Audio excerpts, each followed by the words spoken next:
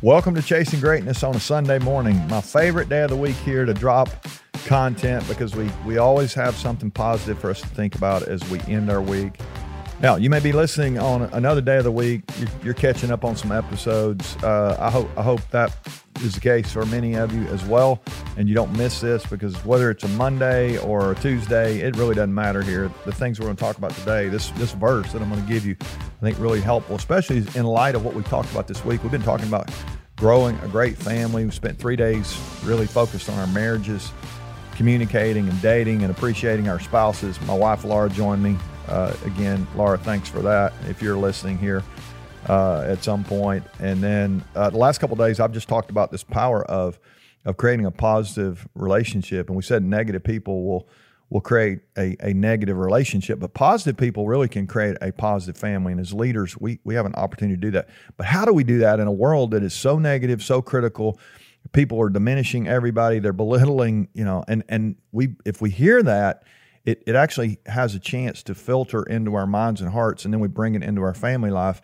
And there's an old Bible verse that says, out of the abundance of the heart, the mouth speaks. It's like what we put in our mind. That's not our verse for today, but that's a great verse. It's like what comes into our mind and heart is actually what's going to come out. Negative people, negative stuff's coming out. Positive people, positive stuff's coming out. So I love this verse from Philippians. This is a verse that is Paul wrote a letter to the Philippian church, and chapter 4, verse 8. I love this verse. It says, "Finally, brothers and sisters," and we'll just use the word "finally" this week as we put a bow on the week of positivity and building a great family. "Finally, brothers and sisters, whatever is true, whatever is noble, whatever is right, whatever is pure, whatever is lovely, whatever is admirable, if there's anything excellent or praiseworthy, think about that stuff." I mean, how good is that? And in light of the world that's negative and cynical and critical and toxic, and I mean, it's poison everywhere you look. There's this reminder in the Bible that says, don't forget about all that stuff.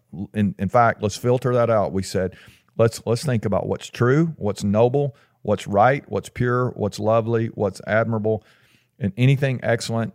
Those are the things that we ought to have our minds on. And so if you're gonna create a positive environment in your life, you got to have a positive stuff coming into your mind and heart. And for me, truthfully, that's one of the reasons I love to read the Bible. It's always going to guide me. And think about some of the things the Bible says. It says that we ought to treat others the way we want to be treated. When we think about this week, do you want people to criticize you all the time, to be negative toward you? No. You want them to make a big deal out of small things? We talked about that. No. You want people to treat you the way, or you want to treat people the way you would want to be treated. That's what the Bible tells us. It tells us to be generous toward one another and to serve one another. It doesn't tell us to diminish one another and criticize one another. It says encourage one another and build each other up. All these things.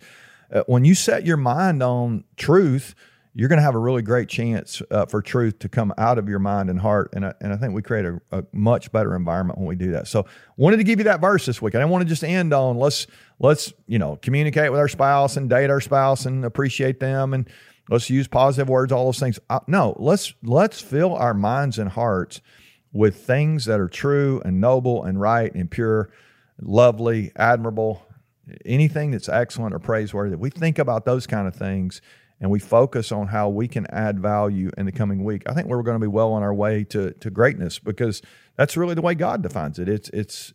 We can not only reach our potential, but we can help the people around us to create a great environment for them. Your family can be your favorite place on earth if you'll make a decision to eliminate the criticism, all the toxic stuff.